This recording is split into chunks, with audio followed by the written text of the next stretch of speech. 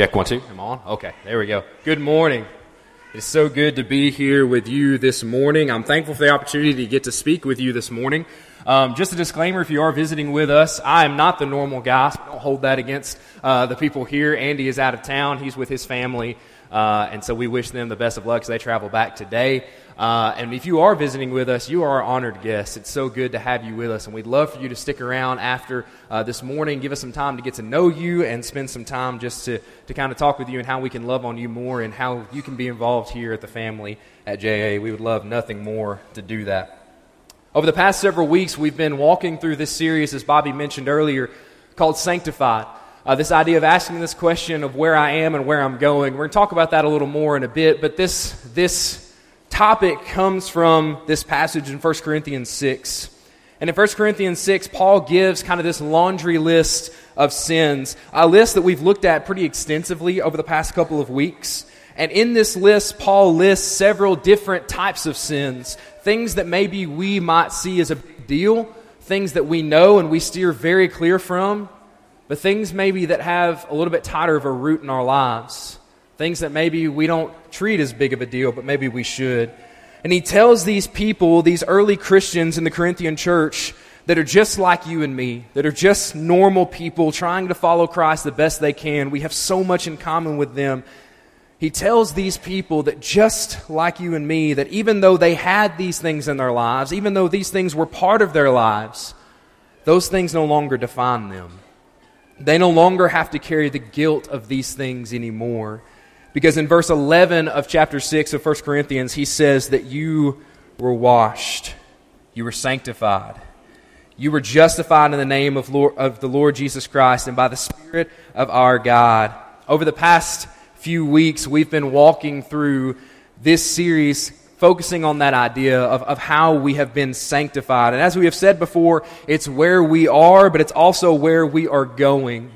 Like the Christians in Corinth, because of what God has done for us through Jesus Christ, you and I have been sanctified. We've been justified. We've been washed clean.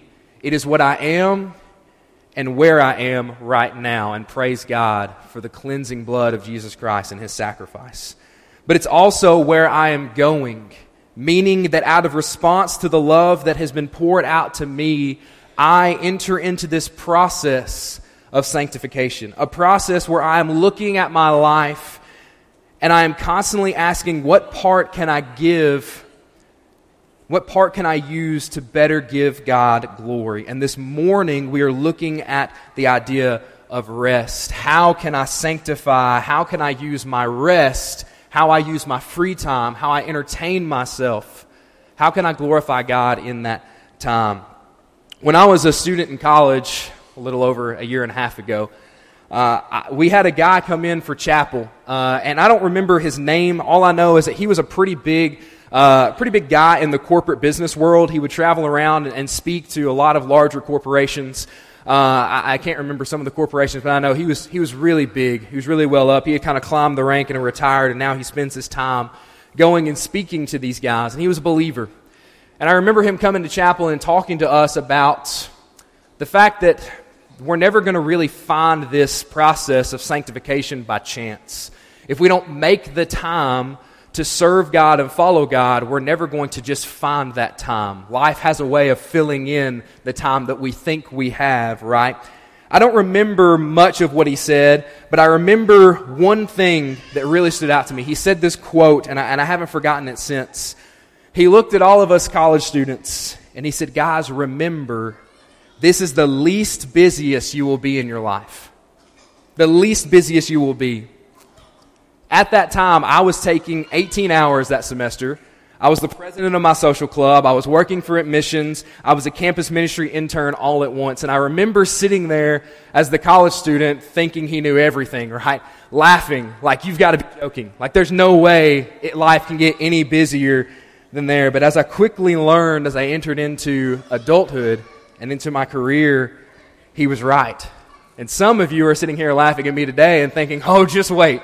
It gets more. I promise. I know when that happens, we'll sit down and we'll have coffee and you can explain to me all the secrets of life. I would love that. I need all the help I can get. Some of you are saying, hey, it only gets busier, right? Our lives, they get busy. There's always something to do, places to go, people to see, games to be at. There's always something that somehow finds the time that we thought we had. Situations arise, health problems, multiple different things. It can become exhausting. And it's because of that we really have started to we really value this very rare thing called free time or rest. We value it so much that we've become protective of it, right? Almost to a point of, sometimes even to an extreme. Have you ever had someone call you up the night you had plans and cancel, and then you kind of have that little feeling of joy come up inside of you? You're like, oh, does that mean I can sit at home, watch TV, and not have to worry about anything? Have you ever canceled plans because you really, really wanted some free time? I've been there. That's natural, right? Because we know times like this, that time becomes few and far between. We value that time because we don't get it a lot anymore. But we can value it so much, we can become so protective of it that maybe unknowingly or sometimes knowingly, we keep that part of our life from God. We let our desires take the lead. I have a hard time submitting my free time to God, and maybe you share that struggle with me. But if you and I want Jesus to be the Lord of our life, and I think that's the commitment that we have being here, that's the reason we're entering into this process of sanctification. We want Jesus to be the Lord of our lives. If we want that, if we are committed to being sanctified and living as true living sacrifices to God, as described in Romans 12:1, then that means we must submit to Jesus and let Him be the Lord of how we spend our free time, how we entertain ourselves, and what we do when we rest. Jesus wants to be involved in every part of our life. We have to submit this to Jesus. We have to seek how Jesus wants us to do this because our culture has a messed up view of rest.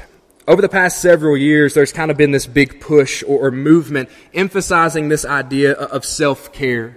And don't get me wrong, I totally agree with the idea of taking care of yourself and giving your body and mind the rest that it needs. But I think we've pushed that to the extreme at times.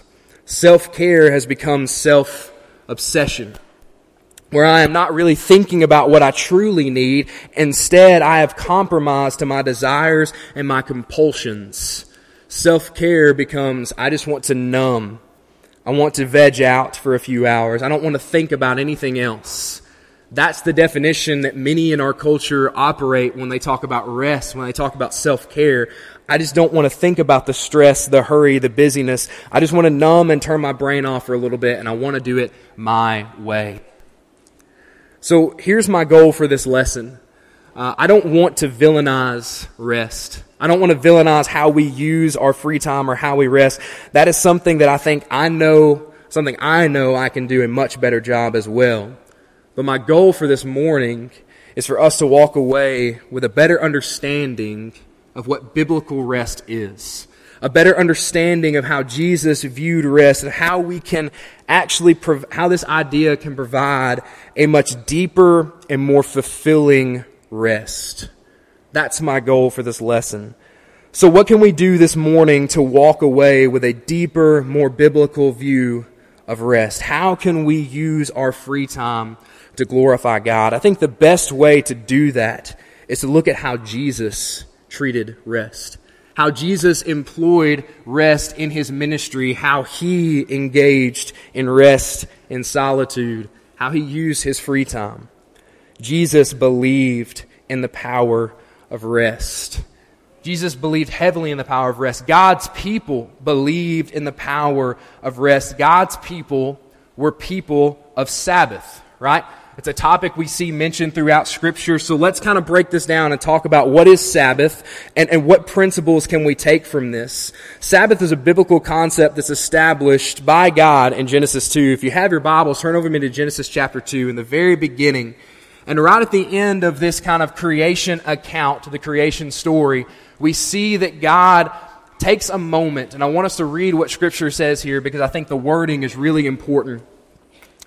Genesis chapter 2, and read with me verses 1 through 3.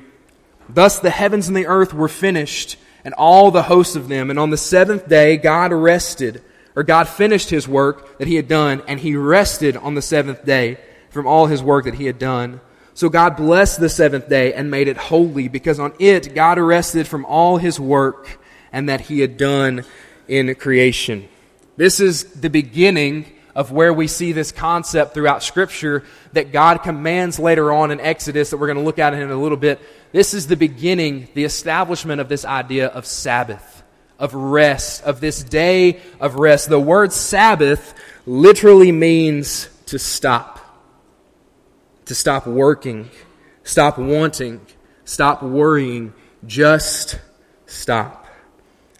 So the idea of the Sabbath is that God has instituted a day of rest. Not only did He institute it, He blessed it. He made it holy. He approved of it.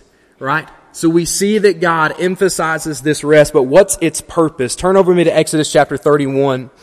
And in Exodus 31, we kind of see a longer conversation about the Sabbath. We're not going to look at all of this conversation, but at the end of Exodus 31, God kind of reveals to us a little bit more about what this purpose is for this day of rest. What is the purpose? Look with me in Exodus 31, verses 16 and 17. Verse 16, therefore the people of Israel shall keep the Sabbath. This is God talking to Moses.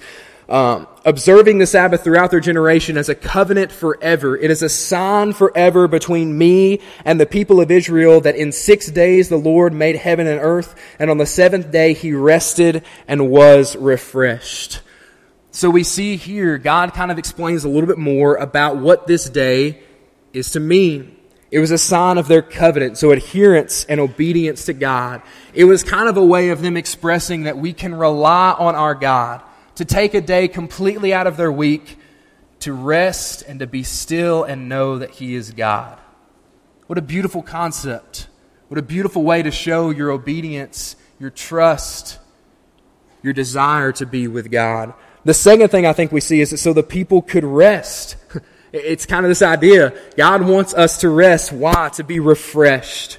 To be ready to serve in better ways each week. All Jews practiced Sabbath. It was a staple of life for the Jewish people. And Jesus, being obedient to the law, would have practiced Sabbath. We see it recorded several times in the New Testament. But I don't think Jesus just practiced the Sabbath in law. He also practiced the Sabbath in principle, which is what is important for us today. While we're not bound under the Old Testament law, we're not commanded to keep this day. Jesus, outside of this day, emphasizes rest. Outside of this day, He emphasizes time to go and find solitude. There are times outside of the Sabbath day that Jesus sought solitude in His free time to prioritize rest. Yes, He practices the Sabbath by law, but Jesus shows us that we can practice this principle from the Sabbath, that rest is important and needed. We were created to need it. God valued and emphasized rest. So Jesus valued and emphasized the importance of rest. We're going to read a little bit later that Jesus, He took no shame in taking the time off that He needed in rest and to refresh Himself when needed. We should feel no shame when we do this either. Jesus valued rest. I think the second thing we can see from how Jesus treated rest was actually rest. This is something that I think I struggle with. It's very easy for rest to not become rest. It's very easy to say, I'm going to sit down and I'm going to take some time. I'm going to study my Bible or spend some time in prayer, spend some time with the family. I want to set this time aside to be present, right? But all we can think about when we do those things are the things that we could be doing, the things coming up, the things that we could be doing with this time. It's almost like we suffer from a terminal restlessness.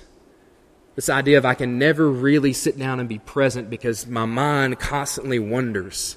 And I think that's why we go to things that distract us from our mind wandering.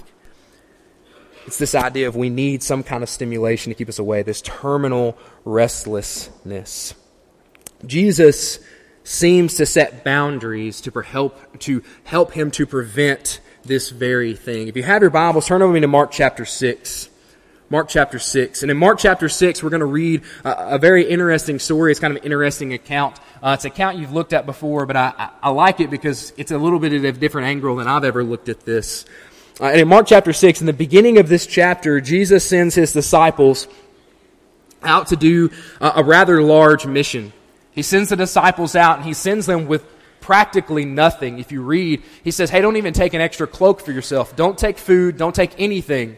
It's a complete and total reliance trip on God's provisions, which is adding kind of to the stress of their mission, right? He sends them out and he says, I want you to go and heal and proclaim and teach. And so they go and do that. And while that's happening, Jesus is staying where he is, most likely in Galilee, and he's teaching and doing ministry, except now he's doing it by himself. He had 12 hands. Now there's one. The disciples are going out. Most likely they've split up and gone different ways to cover more ground, possibly in pairs. There's a lot of work that's being done, but not as many hands are doing the work. This is what kind of where we are in the beginning of this chapter. And then in verse 30 of Mark 6, we see that they return. And look at what happens. Read with me verse 30 through 32 of Mark chapter 6. The apostles returned and told him all that they had done and taught. And he said to them, come away by yourselves to a desolate place and rest a while. For many were coming and going, and they had no leisure to eat. Jesus recognizes, hey, these guys have been working hard. They have been on a long trip. They were doing good work, and they're tired. Scripture tells us they barely even had time to eat. So many people were coming and going. So much good work was happening. They didn't even have time to sit down and to have a proper meal. You probably know how busy that can be. Have you ever maybe had a really stressful day at work, trying to get deadlines done, trying to get this and that lined up, just trying to get home, and you're driving home and it doesn't even hit you until you're on your way home, you're starving. It's because you totally forgot to eat the lunch that you brought. In fact, it may still be sitting in the passenger seat of your car. You're so focused on getting into the office, getting into the job, getting what needed to get done, and coming home. Some of you know that busyness. This seems to me, this was a constant busyness for them. We don't know how long they were gone, but it seems to kind of indicate this was a pretty long time. This was a hard time of work. Jesus recognizes this. And he says, hey, you've been working hard. Let's go get some rest. Let's eat. Let's find a desolate place and rest. Now, the ironic part of this story is that's not really what happens, right? They go and they find this place and the crowds find them, and then this turns into the miraculous feeding of the 5,000, right? It turns into a lot more work after even more work, right? And there's probably a lesson there of balance. There's a lesson there of, hey, sometimes you're going to seek rest and you're not going to be able to do that because needs arise. That's a lesson for another time. But we see that principle here. But even in the midst of all of that, I want you to draw your attention to the end of this story. Look with me in verses 45 through 47. 45 through 47. Immediately, he made his disciples get into the boat and go before him to the other side to Bethsaida while he dismissed the crowds. And after he had taken leave of them, he went up to the mountain to pray. This is a detail I think we skip a lot. I know I've skipped a lot when I've read this account, but notice what happens. Scripture tells us that they fed all the people. After they had met the needs of the people, they did what they were called upon to do. The Bible tells us immediately Jesus takes his disciples and puts them on a boat and sends them away. It's almost as if Jesus says, hey, we've done our part. We've met the need that's in front of us. We were seeking rest. This came up. This happens. But now we need to take a break. Let's pack up. Let's get some rest. Think about the situation that they are in. There are thousands of people who have traveled to see Jesus. They have come to this desolate place. And the question that crossed my mind when I read this is, why did they leave so immediately? Do you not think that they could have spent, do you not think that there was still work that could have been done there? Good work that could have been done there? Do you think there was not the possibility they could have spent the rest of the night ministering to these people, healing? Absolutely. Absolutely, they could have stayed there all night and ministered to these thousands of people, and more probably would have came after they heard the news. But if you read again before what's happening here, when you read what had happened before, the disciples had been doing that extensively for a while now. They were on this mission. Jesus was ministering in Galilee. Most likely, they were physically, emotionally exhausted. They needed a break. So Jesus sends them on the boat, and he goes to pray. This is a rare moment where we see Jesus seems to set a boundary to protect himself and his disciples from burning out, and to be able to accomplish their mission effectively. Jesus says rest is rest. There comes a time when boundaries need to be set so that we can be our best. There's no shame in that. Jesus tells us rest needs to be rest. The third thing I think we can learn from Jesus about rest is supposed to satisfy and prepare, not to distract. One thing that I think is interesting to take note of is when the times that Jesus actually took rest in the New Testament. We know there's several accounts of this. There's several times where Jesus goes and he seeks solitude. He goes and he seeks time to pray. It's interesting to kind of look at the times that he does this and when he does this. Jesus seems to do this intentionally. Jesus sought rest in very similar times that I think we do. When he was overwhelmed, when he had a lot on his mind, when he had a lot of things on his plate. We see here in the account of Mark 6, we see Jesus do this after a long session of ministry. After long days of work, Jesus said, hey, I need some time, we need some time to kind of have some time for ourselves to pray and to fill ourselves up. So we see Jesus do this after long sessions of ministry. In Luke 6, 12 through 13, we see Jesus goes by himself and he rests and he prays before he calls the 12 disciples, before he names them, the 12 apostles. Jesus rested before big decisions. Jesus rested. I don't know if it was necessarily rest, but he took time in solitude. He took some time off in the face of a really intimidating task, like when he prayed in the garden in Luke 22:41. Jesus seems to use rest, solitude, free time, not as a distraction, but as a preparation for the tasks ahead of him. Not as something that pushed off the stress or pushed off the problem, but rather fulfilled him and prepared him better to approach it in a new way. Jesus left his times of rest fulfilled, satisfied, and ready to do more work, not the same way that he entered it in. Rest should fulfill us, should prepare us, not distract us. So the question is, if that is not what my rest is doing, if the way I'm spending my free time is not doing this, how can I make it look like this?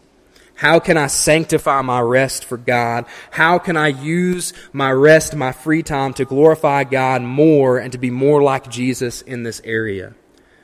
And the answer that we're going to discuss this morning, it's nothing revolutionary. It's nothing new. As a matter of fact, it's kind of simple. It's pretty simple. But it's not as simple on the application side. I think one of the things we see from Jesus is if we want our rest to look more like Jesus, we have to intentionally invite God into our rest. I'm going to go out on a limb here and say that for many of you in this room, my idea of rest and your idea of rest, my idea of using my free time and your idea or your way of using your free time would not be incredibly different.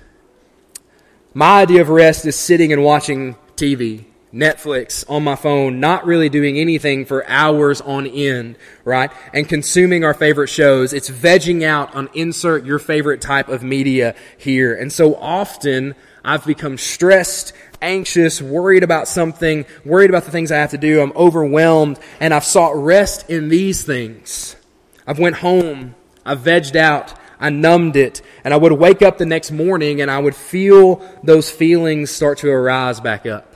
That feeling of stress, of anxiousness, of tiredness, right? And I would think, why is this happening? Why am I not refreshed? Why I didn't do anything last night, right? I took it easy. I watched like 4 seasons of my favorite show. I read my favorite book. I spent time with my family. I did this. I did that. I went to bed early. Why am I still feeling this way? It's because those things were not designed to fulfill or satisfy me the way I need it. Those things are not where true rest is found. In Matthew 11, verse 28, Jesus says, "Come to me, all who labor and are heavy laden, and I will give you rest." It's this idea of true rest, the biblical rest that we see Jesus engage in, is only found in Him, in the Lord. I was talking to Evan about my lesson this week, and I told him I was speaking on rest, and he lent me this book that had a really amazing section on rest and on Sabbath. And in this section, there was a quote from the Bishop of Hippo. I don't know very much about this section of history. What I concluded is he was some kind of official in the time of Rome, and this quote was written in the time of the fall of Rome. A very stressful time, a very overwhelming time. This was written kind of in that time. And he wrote these words that I think are very powerful. God has made us for Himself, and our hearts are restless until it rests in Him. That idea of that God has made us for Himself, and our hearts will continue to be restless until they rest upon the one that made them for Him. When I seek rest in other places, when I seek rest from things that are not promised to give me that, it's not fulfilling. It's just distracting. It leaves me more tired than when I actually came into it. Maybe not for a few fleeting hours, maybe not for a few days, but in the end, I go back to those things and I'm always craving more. It's this idea of it's not satisfying. Jesus says true rest for your soul is found in Him. How can we ever expect to feel rested when I am seeking it from anywhere other than the true source of rest? So the question is, what does this look like? What does this look like? How can I invite God intentionally into my rest? What does it look like when God is invited into my rest? It starts with me having to take the power away from worthless things. In my study for this week, I came across this verse in Psalms that was read for us earlier. Thank you, Josh. Psalms 101, 3-4. It's a really powerful verse in a section where David kind of talks about walking with integrity before the Lord. This is what he says in verse 3 and 4. "I will not set before my eyes anything that is worthless. I hate the work of those who fall away. It shall not cling to me." What powerful language there. He kind of concludes in verse 4, "A perverse heart shall be far from me. I will know nothing of evil." What a powerful thought we see David present here. The idea that I am not going to waste my time with things that are worthless. I'm not going to fill my rest and my solitude with things that are not actually going to fulfill me, right? It can be so easy to become distracted with these things that in reality are doing nothing but causing me more and more duress, that are causing me more and more problems, to think that these things that are distracting us are actually helpful. David tells us, don't give those things power. Don't give those things the power they have. He says, actually, those things need to be so far away from your life. You don't need to commit to those things. You should know nothing of those things, because if they are given too much power, they have the ability to pervert the heart, to pull the heart away from God, to pull us further from the source of where that true rest is.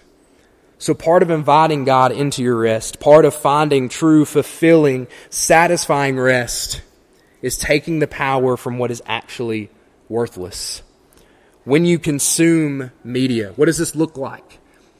I had to ask myself the question of what does this look like in my life? So when I consume media, when I sit down and I do this is something I struggle with. I have to ask myself the question, is the message of this media helping me grow closer to Christ?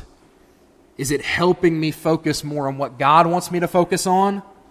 or is it filling me with things that are worthless? Is this where I want my thoughts to go in times of stress? Because ultimately it will. Jesus says that the eyes are the lamp of the body. What we see fills us, and what fills us comes out in moments where maybe in moments of stress, in moments of emotion. Are these the things, are these the reactions I want? What am I seeing on my screen? What am I seeing? Are these the things I want to fill us and ultimately dictate how I may respond to situations? Am I going to be happy if I respond the way from what I'm seeing? Is what I'm doing exclusive or inclusive? Is it shutting me off from people who can actually fill me up? Is it pulling me away from my family? There's a difference between solitude and isolation. Jesus sought solitude plenty of times, but he never isolated himself. It was never to the point he could never be reached. But he sought time for himself. Am I closing myself to my family who can help me fill me up? Am I closing myself off to God? Am I falling too deep into isolation? What am I putting in my heart, and how does that affect my thoughts? If I'm not happy with my answers, then I need to maybe look at what power I'm giving certain things. And I need to take some power away from some things. Part of inviting God into your rest is not giving worthless things power. And the second part of that is giving power to the right things. Instead of giving power to things that are worthless, I take that power away, but it does me no good if I do not put that power back into something that I can see the benefits from. Otherwise, I'm going to go back to those other vices. If I'm not taking and plugging in something else, if I just leave that space empty, I'm going to go back to those things. There has to be a change. If we want to invite God into our rest, then we need to give the power to spending time with God. And you may say, well, obviously, when you start thinking about what that looks like, it's a lot harder because it requires sacrifice. It requires putting my desires underneath me and on God. It's not easy. It's not easy. Because instantly our mind jumps to, that means my free time no longer becomes mine. When we think about this, when we think about what that looks like, of inviting God into our rest, for some reason we kind of go to just a total extreme where I shut myself off from the world and I become a monk and I lock myself in a monastery and all these things. That's not what I'm asking you to do this morning. That does nobody else good if nobody else has access to you. Again, isolation and solitude are totally different things. What does this look like? What does giving the power to the right things look like? This can start incredibly simply. Maybe it's listening to a spiritual podcast while you work out, cook dinner, wait in your car line. Maybe it's taking your Bible to those same places and just whenever you have time, reading a psalm, reading a few verses. Maybe it's memorizing a verse each day before you start your day. Maybe it's praying with your family before you go out to your movie night, you go out to your family night. Maybe it is intentionally setting your phone down, turning the TV off, and studying 30, 45 minutes, 15 minutes, whatever, starting to engage and give God the power and let Him do what God does. Let Him show you the power that He has to offer. God wants you to include Him. He wants you to come to Him for rest. He wants to give you peace. But if you never give Him what He can do, if you can never see that power, then you'll never fully experience the rest that we can receive. When we enter into the rest with Christ in mind, when He is the first place we run, not the last, we experience the biblical rest that Jesus talks about and shows us in the New Testament. So in closing this morning, I just have a few simple questions. Questions that I've had to consider myself, questions that I'm wrestling with myself, and questions that I want you to know you're not alone in. Where is the power distributed in my life this morning? Are there worthless things that are taking the place that will actually never give me rest? Are they taking the place from things that will give me rest? What needs to change there? Maybe you're here this morning and you're struggling with this. Maybe you're here this morning and you're like me. You're thinking that one day you're just going to wake up and you're going to have those desires to do those things instead of go scrolling your phone for 4 hours. Something I tell my teens quite a bit is, hey, this idea, this growth, it's not going to happen by chance. You're not just going to wake up one day and be able to perfectly sanctify your rest. It takes intentionality, and it takes starting with small changes that lead to big changes. Maybe this morning you want to have a small change this morning that leads to some bigger changes. Maybe you need some help with that. Maybe you need some accountability. This is what this church family is for, to love and support you. Maybe you're here this morning and you're ready to give all the power of your life to the one who can give you rest. Not only physical rest, not only rest on this earth, but eternal rest. We would love nothing more than to study with you, to baptize you this morning into that rest. If you need anything this morning, won't you come as we stand and as we sing?